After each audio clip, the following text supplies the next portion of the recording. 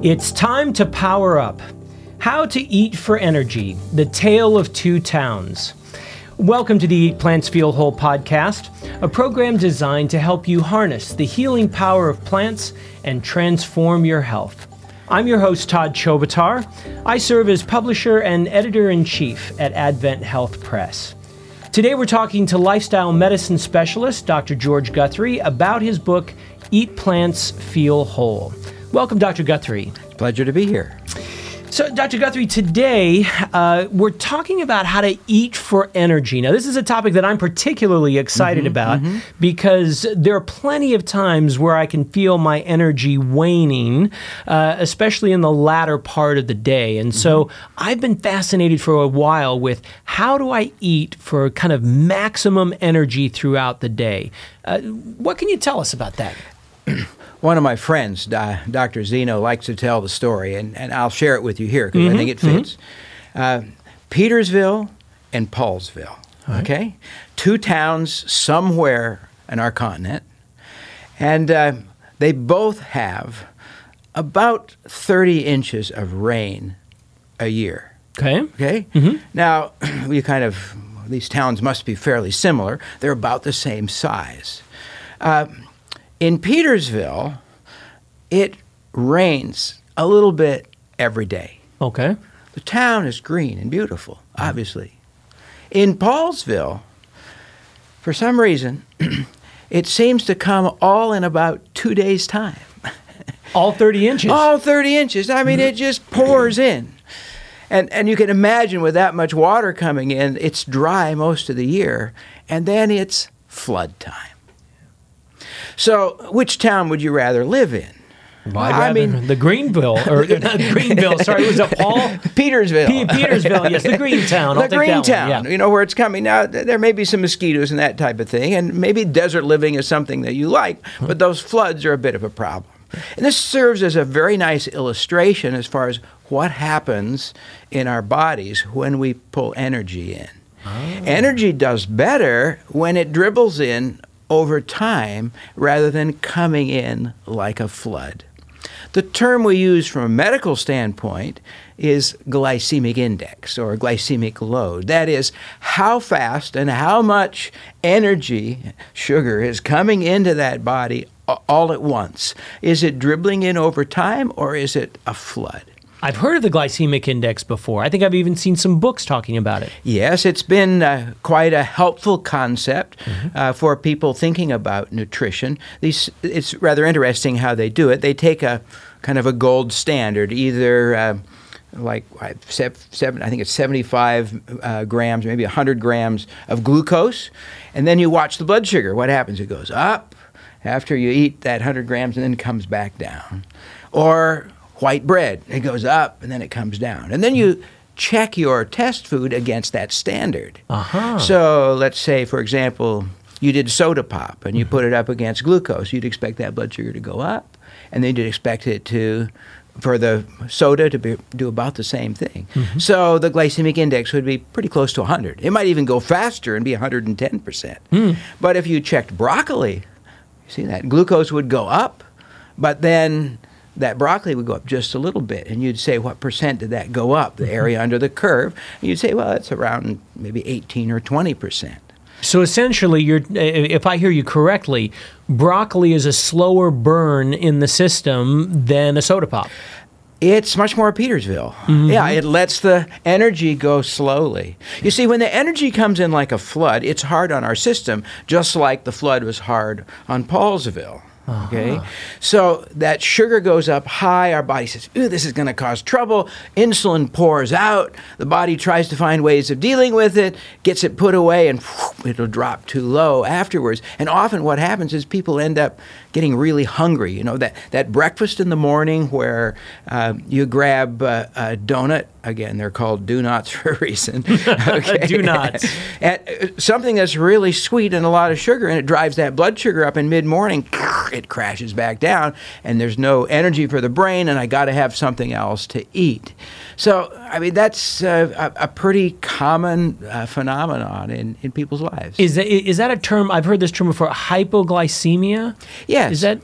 It's actually quite common when people eat high glycemic foods, blood sugar will tend to go up, drop down. The pancreas can be stressed to the point where it forgets to turn off and drops that blood sugar too low. We understand this is actually a pre-diabetes kind of effect. There's stress on the pancreas. It's having a hard time. If you keep doing it, it's going to be problems. So what's the solution to that? Well, the solution is easy. You move from Paulsville to Petersville. Okay. All right.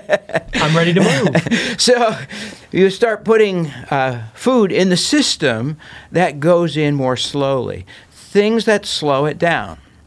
Well, if you take, for example, whole wheat, chewing on whole wheat berries, they really bounce a bit. You take them in, they were released slowly. Your stomach is trying to take them apart because your teeth didn't quite get them apart. So they would have a lower glycemic index than, for example, whole wheat flour, which is ground into little tiny pieces, which goes in quickly and will go into the system faster. White bread would be even faster. So you move towards whole food, whole plant food, which still in its package.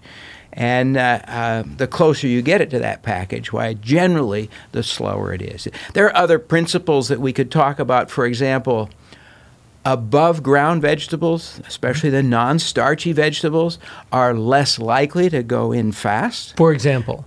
Well, like we talked about broccoli already, but you could talk about asparagus. You could talk about, of course, all the green leafy things. Beans would fall in that category as well. Below ground vegetables like potatoes, carrots, those types of things tend to go in a little faster. It's a general principle. It's not 100% across the board, and it depends, of course, how much you eat of those things. So you look for foods that are closer to the package that God made them in, and they'll tend to go in a little bit slower, is a good general principle. So I like that. Now, so when I'm looking at different meals of the day, different meals of the day, it seems a little easier to, I guess, find foods that would be lower glycemic index. I don't know. It just seems like breakfast is so traditional. I don't know. Tell me what your ideal is, rather than me suggesting things. Great study. Okay, what they did was, and this brings out another example of how important low glycemic is. Exactly the same breakfast to two groups of people, randomly assigned. I mean, the orange juice, the cereal, except in one group, the cereal was oatmeal, and in the other group, it was sugar-frosted cornflakes. Okay. To be fair, they said, we're going to add the sugar that's on the cornflakes onto the oatmeal. Ah, okay. And then what they checked to see what would happen was not what happened with the blood sugars, but how much energy, how many calories the subjects wanted to take, how much they chose to eat for the rest of the day. And it was fascinating because those that got the oatmeal ended up choosing 1/3 fewer calories. Nobody was telling them what to eat or not to eat. They just chose fewer calories. Why? Because they had chosen to move to Petersville. The energy was being released more slowly. They weren't having the crash. They weren't getting that incredible hungry. And oatmeal is another one of those things which tends to release the energy more slowly into the system. Interesting. I enjoy a good bowl of oatmeal in the morning for breakfast, and now I know why. Because I have thought before, there are certain kinds of meals that I have where by noon I just feel, or say 11 o'clock in the morning, really I'm hungry. like, oh man, I'm really hungry. And there are others where I have a different meal in the morning, and it's 12, 12:30, 1, and I'm like, yeah, I'm doing okay. I could eat, but it just held me a whole lot better. Another great food for this is beans. Okay? So, and when I try to help people with diabetes, one of the things I ask them to do to keep that blood sugar down and keep it is to use beans for breakfast. Now, that sounds odd for many of us, although in England, I understand that's a very common sort of a thing. But beans are also excellent. They got a lot of the soluble fiber. They fill you up. They're good, same amount of protein, or about the same amount of protein as far as percent calories as beef, for example. So it's a good food that just tends to hang on. I think one of my favorite foods, I think I've shared this with you before, is to get a piece of that sprouted grain bread, put a little almond butter on, and I like a 1/4 cup of black beans on that. And if I have that in the morning, I'm not even hungry at lunchtime. Wow. The fiber from the whole grains, sprouted grains now, not ground grains, the nut butter and the beans just really extends that energy. And holds on for you. And I like the fact that we're tying this not just to hunger, but to your energy level. So that is really good. Now, I like the idea of beans for breakfast, but I've just got to ask, what about the extra problems that tend to come with beans? I love it when this comes up. Here's my response, okay? All right. Are you ready? Yes. To err is human. To err is human, especially if I'm a big bean eater. And I understand that beans tend to cause that problem, but we can deal with that, okay? All right. And let me help with that at least a little bit. It ends up that there's some sugars in the beans, some kind of unique sugars that tend to be responsible for this. Some of the bacteria start to chew on them. You can get them, or many of them, out of the beans by putting them with their water in the pot, heating them up, letting it cool overnight, pour the water off, put more water on, and then finish cooking. And a lot of that gas-forming sugar goes out with the water.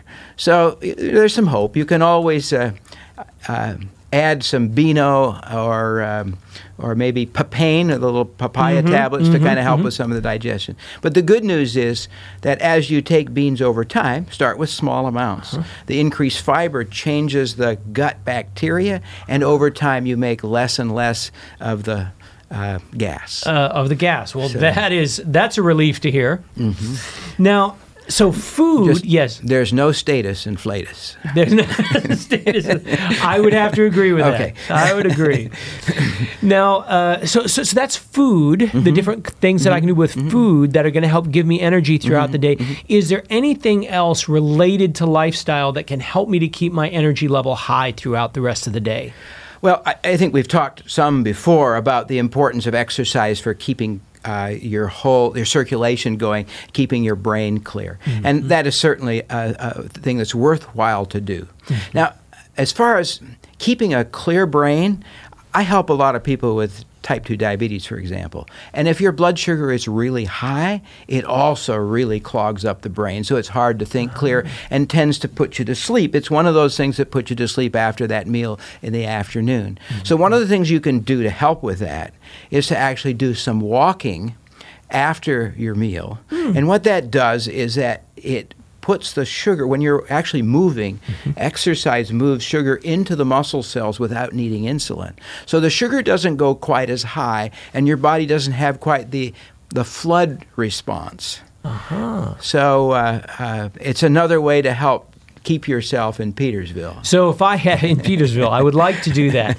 So after lunch, if I've got a 30-minute lunch break or a 45-minute lunch break, if I had my lunch, maybe a nice bean sandwich like you're talking about, then go for how long of a walk after I eat? 10 to 15 minutes is good. 10 to 15 minutes. If you okay. have a 30-minute break, eat your lunch for 10 or 15 minutes. That's about what it takes us for our stomach to start to say, hey, I guess I've had enough. And then go out and do a walk. It'll help curb your appetite. It'll keep your blood flowing. It'll keep the blood sugar down. And if you eat a Petersville type meal, your energy should stay throughout the evening. Pretty constant throughout the evening. I like it. Good. So, our takeaway for our podcast today, Dr. Guthrie, what is the most important thing that I should be looking at here to maintain that energy throughout the day? High fiber, whole plant food. Focus on that first, and that will tend to help that energy last through the day. Very good. Add a little exercise for continued mental clarity, and you should do great. Should be doing good. Well, wonderful. Now, you have some resources, some free resources that you provide to people in the back of your book. I have your book here in front of me right now.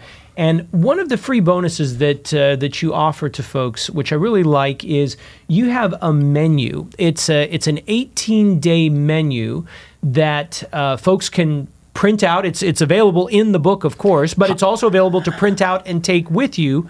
Absolutely. And it's high fiber, and it came right out of Petersville. Right. And that's good because it ties back into this eating for energy. I love the recipes that are in the back of this book because they adhere to these principles that you're talking about in the podcast series. So if folks would like to be able to get this free download of the menu, you can go to eatplantsfeelwhole.com, sign up for the newsletter there, and then you would get access to this free download of the menu bonus. So, Dr. Guthrie, thank you very much for sharing with us today about eating for energy. You've been listening to the Eat Plants, Feel Whole podcast, a limited edition 15-part series where our goal is to help you to harness the healing power of plants and to transform your health. I've been your host, Todd Chobatar. If you would like to find out more about Dr. Guthrie's work, feel free to visit eatplantsfeelwhole.com. And if you would like to discover other great resources that will help you to feel whole in mind, body, and spirit, please visit adventhealthpress.com. And while you're there, be sure to sign up for the free newsletter where you'll get healthy living tips, leadership wisdom, and free giveaways. Thank you for joining us today.